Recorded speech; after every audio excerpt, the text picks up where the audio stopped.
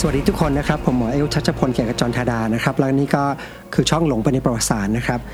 เราก็มาคุยกันต่อนะครับวันนี้ก็จะเป็นตอนที่6นะครับของซีรีส์ที่เราคุยกันอยู่นะครับเป็นซีรีส์ยาวนะครับเรื่องของการปฏิวัติฝรั่งเศสนะครับแล้วก็จะโยงต่อไปถึงการขึ้นมาของ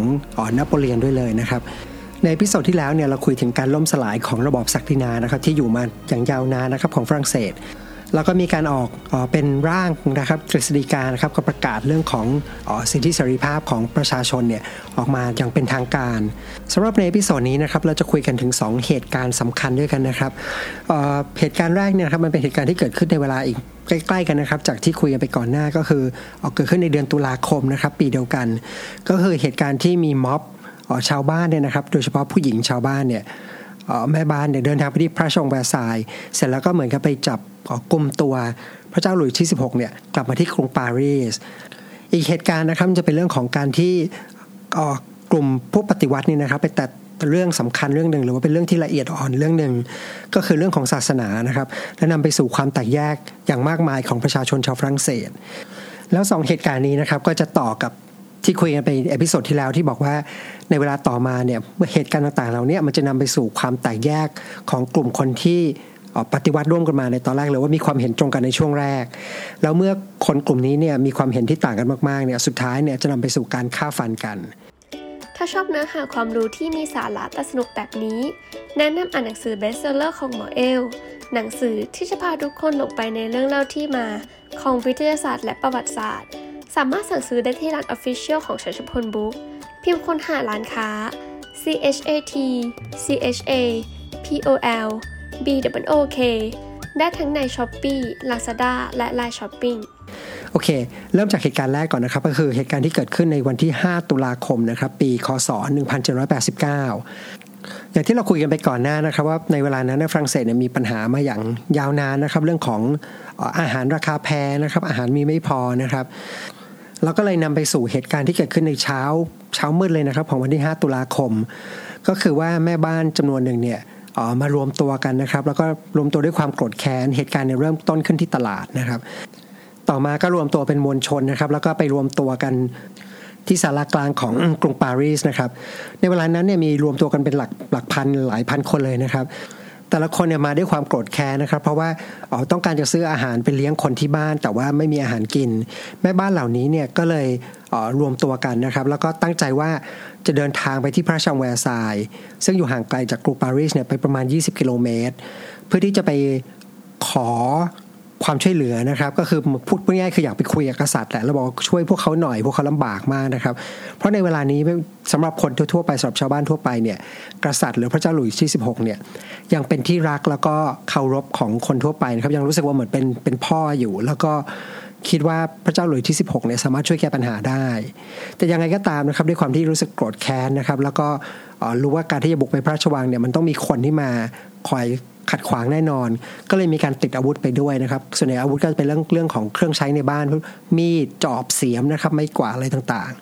ๆการเดินทางเนี่ยก็เกิดขึ้นตั้งแต่เช้านะครับแล้วก็เดินทางไปเรื่อยๆและด้วยความที่ระยะทางเนี่ยมันไกลนะครับประมาณ20กิโลเมตรเนี่ยระหว่างที่เดินทางไปเนี่ยก็มีคนเข้ามาสมทบมากขึ้นเรื่อยๆนะครับมีผู้ชายด้วยนะครับมีกลุ่มของ National Guard นะครับหรือว่าเป็นกองกำลังปกป้องชาตินะครับเข้ามาร่วมด้วยแล้วก็นอกเหนือจากนี้นี่ก็มีเรื่องของการขนปืนใหญ่ไปด้วยนะครับประมาณ2กระบอกแต่โดยรวมเนี่ยแกนนำนะครับหรือว่าคนส่วนใหญ่เนี่ยก็ยังเป็นผู้หญิงนะครับโดยเฉพาะผู้หญิงที่อยู่ระดับล่างๆของสังคมนะครับก็คือยากจนนะครับมีโสเภณีนะครับแม่ค้าเนี่ยแล้วก็แม่บ้านที่ทำงานอยู่ที่บ้านไม่ได้ทำงานอาชีพอย่างอื่นเนี่ยเดินทางกันไปการเดินทางเนี่ยกินเวลาประมาณ6ชั่วโมงด้วยกันนะครับแล้วก็ตอนที่ไปถึงพระราชวังแวร์ซายน์เนี่ยคนที่เข้ามาร่วมขบวนหรือว่าร่วมม็อบเนี่ยมีด้วยกันหลักหมื่นคนนะครับอาจจะมากถึง 20,000 คนทีนี้เมื่อไปถึงปุ๊บสิ่งที่ทางม็อบทำก็คือว่าส่งตัวแทนเข้าไปนะครับเพื่อจะไปขอที่จะเข้าไปพูดคุยกับพระเจ้าหลุยส์ที่16นะครับแต่ว่าเผอิญว่าช่วงเวลานั้นตอนที่ไปถึงพระเจ้าหลุยส์ที่16เนี่ยออกไปล่าสัตว์อยู่ก็ทำให้คลาดกับขบวนม็อบตอนแรกไปแต่เมื่อพระองค์กลับมาเนี่ยก็ลังเลนะครับที่จะตอบสนองหรือว่าการที่จะมารีบเข้ามาพูดคุยหรือว่าพยายามที่จะแก้ปัญหาก็ปล่อยให้ม็อบเนี่ยรอต่อไปพระองค์ยังไม่ตัดสินใจว่าจะทำอะไรก็คือเหมือนกับถ่วงเวลาไปก่อนนะครับซึ่งอันเนี้ยก็สร้างความหงุดหงิดให้กับคนที่มากับม็อบจำนวนมากนะครับ แล้วในช่วงเวลานี้นะครับก็มีบางส่วนของม็อบเนี่ยก็บุกเข้าไปในพื้นที่ซึ่งเป็นพื้นที่ทหารองครักษ์เนี่ยป้องกันไม่ให้คนเข้าไปแล้วมันก็เกิดการปะทะกันเล็กๆขึ้นมาแล้วก็มีการพลาดอาจจะไม่ได้ตั้งใจหรือตั้งใจก็แล้วแต่นะครับยิงปืนออกมาแล้วทำให้มีเด็กหนุ่มวัยรุ่นคนหนึ่งเนี่ยถูกยิง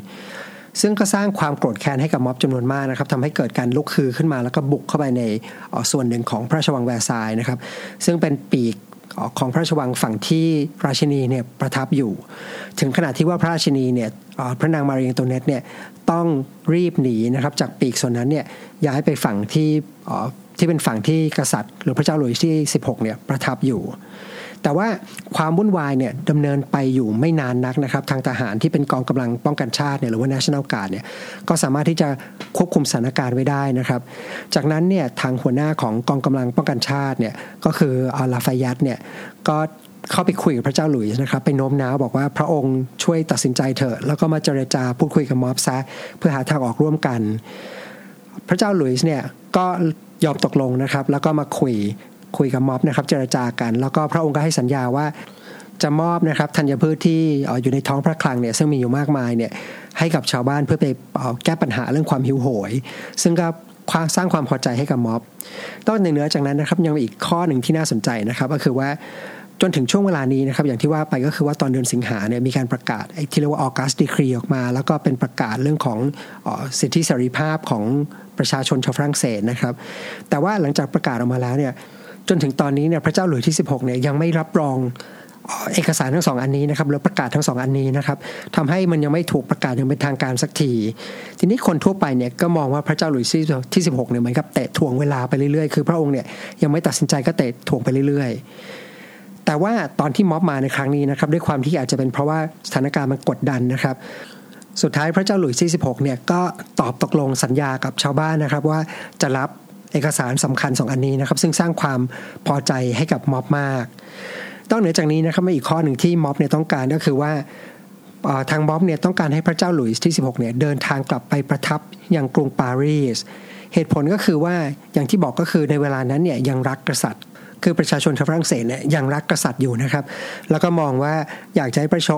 พระองค์เนี่ยกลับไปอยู่ใกล้ชิดกับประชาชนของพระองค์ถ้ามีปัญหาเดือดร้อนอะไรประชาชนเนี่ยจะได้ไปขอความช่วยเหลือได้ง่ายนะครับเพราะมองว่ารัฐบาลเนี่ยจะไม่ได้ช่วยมากแต่ว่าพระเจ้าหลุยส์เนี่ยสามารถช่วยเหลือประชาชนได้ซึ่งพระเจ้าหลุยส์ตอนแรกเนี่ยก็ยังลังเลนะครับไม่ตอบรับว่าจะกลับหรือไม่กลับแต่สุดท้ายนะครับก็คือหัวหน้าของกองกำลังป้องกันชาติหรือว่าลาฟายัตเนี่ยก็ไปคุยกับพระเจ้าหลุยส์นะครับแล้วไปขอร้องบอกว่าให้เดินทางกลับไปที่กรุงปารีสด้วยกันละกันเหตุผลก็คือว่าการที่ทางกษัตริย์เนี่ยแยกมาอยู่ที่พระราชวังแวร์ซายน์ซึ่งอยู่ห่างไกลเนี่ยมันทำให้ทางกองกำลังเนี่ยไม่สามารถที่จะช่วยป้องกันได้เต็มที่เพราะต้องเหมือนกับต้องแบ่งกำลังส่วนหนึ่งไว้ที่กรุงปารีสดูแลควบคุมความเรียบร้อยแล้วก็อีกส่วนหนึ่งเนี่ยต้องแยกทหารมาถ้าไปอยู่ที่กรุงปารีสเนี่ยก็จะสามารถให้ความคุ้มครองเนี่ยได้ดีกว่าและด้วยเหตุนี้นะครับพระเจ้าหลุยส์ที่16นะครับพร้อมกับราชินีแล้วก็ครอบครัวเนี่ยก็ตัดสินใจเดินทางกลับไปที่ปารีสด้วยกันหลังจากนั้นไม่นานนะครับก็คือภายในวันเดียวกันเนี่ยสมัชชาแห่งชาติเนี่ยก็เห็นว่าทางกษัตริย์ย้ายไปปารีสและสมัชชาแห่งชาติเนี่ยก็ตัดสินใจยกทั้งหมดนะครับคนทั้งหมดเนี่ยก็เดินทางกลับไปด้วยพูดง่ายๆคือตอนนี้ทั้งหมดนะครับทั้งกษัตริย์ทั้งรัฐบาลทั้งกองทหารต่างๆเนี่ยย้ายกลับไปที่กรุงปารีสแล้วหลังจากนี้นะครับก็จะเห็นว่าประชาชนของกรุงปารีสเนี่ยจะมีอิทธิพลต่อการเมืองเนี่ยมากขึ้นนะครับแล้วทุกอย่างที่เกิดขึ้นหลังจากนี้เนี่ยก็จะเกิดที่กรุงปารีสโอเคทีนี้มาคุยกันนิดนึงว่าเหตุการณ์นี้นะครับการที่ม็อบบุกไปนะครับแล้วก็กษัตริย์ต้องเดินทางกลับที่กรุงปารีสเนี่ยมันสำคัญยังไงนะครับถึงได้มาเล่าให้ฟังอย่างแรกสุดเลยนะครับก็คือว่าแต่เดิมนะครับก่อนที่จะเกิดเหตุการณ์ทั้งหมดเนี่ยเกิดเดือนกรกฎาคมกษัตริย์ฝรั่งเศสเนี่ยจะค่อนข้างอยู่ห่างไกลหรือว่าอยู่สูงส่งมากนะครับคือห่างจากประชาชนเนี่ยมากจนชาวบ้านธรรมดาเนี่ยไม่สามารถที่จะเข้าถึงได้แต่เหตุการณ์นี้นะครับจะเห็นว่าอย่างที่บอกก็คือว่าคนที่ไปหาพระเจ้าหลุยส์เนี่ยคือคนชนชั้นล่างของสังคมนะครับและยังเป็นผู้หญิงซึ่งสมัยก่อนผู้หญิงเนี่ยจะถูกกดขี่มากพูดง่ายๆคือว่าคนที่อยู่ระดับต่ำเรียกว่าต่ำสุดของสังคมเนี่ยสามารถที่จะไปต่อรองกับกษัตริย์ได้ซึ่งมันทำให้คนทั่วไปในสังคมนะครับรู้สึกว่าแม้แต่คนที่อยู่ระดับล่างสุดๆเนี่ยนะครับก็สามารถที่จะไปต่อรองกับกษัตริย์ได้แล้วไม่ใช่แค่นั้นนะครับก็คือว่าสามารถที่จะทำให้กษัตริย์ซึ่งแต่เดิมเนี่ยเหมือนกับยังเตะถ่วงอย่างที่ว่านะครับเรื่องของการยอมรับประกาศ August Decree นะครับ ก็คือเรื่องของสิทธิเสรีภาพของประชาชนเนี่ยก็ทำให้กษัตริย์เนี่ยสามารถที่จะยอมรับได้นอกเหนือจากนี้เนี่ยการที่กษัตริย์เนี่ยต้องเดินทางกลับมาที่กรุงปารีสเนี่ยมันก็เหมือนเป็นในเชิงสัญลักษณ์นะครับว่าคนธรรมดาชาวบ้านธรรมดาเนี่ยสามารถที่จะคุมกษัตริย์ของฝรั่งเศสได้ในระหว่างเดินทางกลับนะครับก็คือเดินทางกลับเป็นขบวนใหญ่เลยนะครับก็จะมีทั้งทหารนะครับกองกำลังป้องกันชาตินะครับแล้วก็มีม็อบหลายพันคนนะครับแล้วก็มีปืนใหญ่แล้วก็ตรงกลางของขบวนเนี่ยก็จะมีขบวนเสด็จของพระเจ้าหลุยส์นะครับระหว่างเดินทางกลับเนี่ยคนก็มาโห่ร้องนะครับมายืนต้อนรับยินดีกันนะครับว่ากษัตริย์ตอนนี้เนี่ยกลับมาที่กรุงปารีสแล้วแต่ว่าหลังจากที่กลับมานะครับพระองค์เนี่ยก็ไปประทับที่พระราชวังตุลารีนะครับหลังจากนั้นมาเนี่ยพระองค์ก็เหมือนกับอาจจะเรียกว่าเหมือนกับซึมเศร้าก็ได้นะครับก็คือว่าหลังจากนั้นเนี่ยก็ไม่ค่อยออกมาพบปะผู้คนนะครับไม่ยอมตัดสินใจอะไรนะครับแล้วก็ให้ราชินีเนี่ยเป็นคนช่วยตัดสินใจในเรื่องต่างๆแต่ว่าในมุมมองของประชาชนก็จะมองว่าเหมือนกับพระองค์เนี่ยห่างไกลนะครับทอดทิ้งประชาชนไม่สนใจความลำบากของประชาชนและเมื่อกษัตริย์กลับมาอยู่ที่กรุงปารีสนะครับก็เหมือนกับโฟกัสของเรื่องเนี่ยก็มาอยู่ที่กษัตริย์ด้วยนะครับแล้วก็เริ่มมีความคิดเห็นต่างกันนะครับในเกี่ยวกับสถาบันกษัตริย์มันจะมีกลุ่มที่แบบสุดโต่งเลยนะครับสายสุดเนี่ยเอ็กซ์ตรีมเลยนะมองว่าหรือว่าจริงๆฝรั่งเศสเนี่ยไม่ต้องมีกษัตริย์อีกต่อไปก็ได้นะครับซึ่งในเวลาเนี้ยจะยังไม่ค่อยมีเป็นแค่จุดเริ่มต้นเท่านั้นนะครับกับอีกฝั่งหนึ่งที่ต้องการให้กษัตริย์เนี่ยกลับมามีอำนาจเหมือนเดิมดังนั้นการที่กษัตริย์กลับมาที่กรุงปารีสเนี่ยก็นำไปสู่การดีเบตนะครับแล้วก็มีความเห็นที่แตกแยกกันไปโอเคนั่นเป็นเหตุการณ์ที่เกิดขึ้นในเดือนตุลาคมนะครับคราวนี้นะครับเดินทางมาถึงเดือนพฤศจิกายนนะครับปีเดียวกันในเวลานั้นเนี่ยมันก็เริ่มมีไอเดียนะครับของกลุ่มทางปฏิวัติเนี่ยก็เริ่มมองว่าถึงเวลานะครับที่จะมาแตะต้องเรื่องของศาสนาแล้วนะครับคือต้องการที่แสดงความต้องการแล้วว่าจะมาปฏิรูปศาสนาทีนี้เรื่องของศาสนาเนี่ยมันเป็นเรื่องที่ฝังรากลึกในสังคมมากครับเป็นเรื่องที่อ่อนไหวมากแล้วทางฝั่งกลุ่มคนปฏิวัติเนี่ยก็รู้นะครับว่ากำลังเล่นกับไฟอยู่ทีนี้คำถามก็คือว่าถ้ารู้ว่าเรื่องนี้มันเป็นเรื่องที่อ่อนไหวนะครับเป็นเรื่องที่ทำให้เกิดความแตกแยกได้เนี่ยทำไมกลุ่มพวกปฏิวัติเนี่ยจะต้องไปแตะเรื่องพวกนี้ด้วยเพราะว่าเวลาพูดถึงการปฏิวัติเราก็จะพูดถึงการเมืองถูกไหมครับแล้วทำไมต้องไปยุ่งเรื่องของศาสนาด้วยสำหรับเหตุผลนะครับหรือคำอธิบายเนี่ยมันมีอยู่หลายข้อด้วยกันนะครับอย่างแรกสุดนะครับก็คือเรื่องของศาสนาในสมัยก่อนเนี่ยนะครับคือในฝรั่งเศสยุคนั้นนะครับหรือว่าในยุโรปยุคกลางเนี่ยสถาบันศาสนากับสถาบันกษัตริย์เนี่ยมันมีความเกี่ยวข้องกันอย่างหรือว่าใกล้ชิดกันอย่างมากนะครับคือเกี่ยวดองกันอย่างมากเลยเพราะว่าต่างฝ่ายต่างพึ่งกันส่วนหนึ่งก็คือว่ากษัตริย์เนี่ยก็ให้ความคุ้มครองนะครับให้สิทธิพิเศษกับสถาบันศาสนาส่วนสถาบันศาสนาก็รับรองนะครับบอกว่ากษัตริย์เนี่ยเป็นผู้มีบุญญาธิการนะครับแล้วก็ได้รับอำนาจจากพระผู้เป็นเจ้าเนี่ยให้มาปกครองโลกมนุษย์นะครับแล้วปกครองประชาชนของประเทศนั้นๆดังนั้นนะครับเมื่อสองสถาบันนี้มันมีความเกี่ยวข้องอย่างใกล้ชิดเมื่อไปแตะเรื่องนึงนะครับคือไปแตะเรื่องของการเมืองเนี่ยมันก็เลยเหมือนเลี่ยงไม่ได้นะครับที่จะไปกระทบกับสถาบันศาสนาด้วยอันนั้นเป็นอย่างแรกนะครับเหตุผลแรกเหตุผลที่2นะครับก็คือเป็นเรื่องของอุดมการณ์คืออย่างนี้ครับอย่างที่เราคุยกันมาตลอดว่าการปฏิวัติฝรั่งเศสเนี่ยจุดเริ่มต้นของมันเนี่ยหรือว่าแนวคิดของมันหรือว่าไอเดียต่างๆที่คนอ้างขึ้นมาเพื่อใช้ในการปฏิวัติเนี่ยมันมาจากยุคเรืองปัญญาหรือว่ายุค Enlightenment ถูกไหมครับซึ่งยุคนี้ยุคเรืองปัญญาเนี่ยจะโฟกัสเป็นเรื่องของการใช้เหตุผลแล้วก็มองว่าศาสนาเนี่ยเป็นเรื่องของศรัทธาเรื่องของความเชื่อแล้วก็อาจจะถึงขั้นที่เรียกว่างมงายนะครับดังจะเห็นได้จากข้อเขียนต่างๆของฟิโลโซฟเนี่ยมักจะโจมตีศาสนาและด้วยเหตุผลนี้นะครับคนที่ต้องการปฏิวัติเนี่ยก็มีแนวโน้มที่จะมองศาสนาเนี่ยว่าเป็นศัตรูของอุดมการณ์ของเขาด้วยเหตุผลที่3นะครับมันเป็นเรื่องของเศรษฐกิจซึ่งอันนี้ตรงไปตรงมานะครับอย่างที่เราคุยมาตลอดว่าในยุคนั้นนะครับโบสถ์คาทอลิกเนี่ยร่ำรวยมากนะครับและครอบครองที่ดินจำนวนมหาศาลแล้วก็สาเหตุที่ต้องมีการหรือว่าเกิดความวุ่นวายขึ้นมาจนนำมาสู่การปฏิวัติเนี่ยมันเริ่มมาจากการที่รัฐเนี่ยต้องพยายามที่จะแก้ปัญหาเรื่องของการเงินถูกไหมครับแล้วก็พยายามจะเก็บภาษีจากฐานะดรที่1และฐานะดรที่2ดังนั้นเนี่ยก็คือตรงไปตรงมาเลยก็คือว่าเมื่อรัฐมีอำนาจขึ้นมาเนี่ยก็ต้องการที่จะยึดสมบัติต่างๆเนี่ยของทางศาสนาเนี่ยทางสถาบันศาสนาเนี่ยเข้ามาเป็นของรัฐอันนี้ก็ตรงไปตรงมานะครับต้องการที่ดินและต้องการเงินและด้วยเหตุผลเหล่านี้นะครับก็ทำให้ทางคณะปฏิวัตินะครับแม้ว่าจะรู้ว่าเรื่องของศาสนาเนี่ยเป็นเรื่องที่อ่อนไหวนะครับแต่สุดท้ายเนี่ยก็ต้องเข้าไปแตะอยู่ดีนะครับเข้าไปปฏิรูปแม้ว่าจะมีความเสี่ยงที่จะนำไปสู่ความแตกแยกของชาวฝรั่งเศสนะครับโอเคทีนี้พอเราเข้าใจเหตุผลแล้วครับเรามาดูรายละเอียดกันบ้างนะครับว่าไอ้ที่ว่าปฏิรูปหรือพยายามเปลี่ยนแปลงสถาบันศาสนาเนี่ยทำอะไรไปบ้างนะครับเปลี่ยนแปลงอะไรบ้างบังคับอะไรบ้างแล้วทำไมถึงนำไปสู่ความแตกแยก ซึ่งมันเกิดขึ้นในปีถัดมานะครับก็คือในเดือนกรกฎาคมนะครับของปีคศ1790ก็มีการออกคำสั่งนะครับให้มีการยึดสมบัติต่างๆของโบสถ์คาทอลิกเนี่ยให้เป็นของรัฐบาลฝรั่งเศสทั้งหมดนะครับ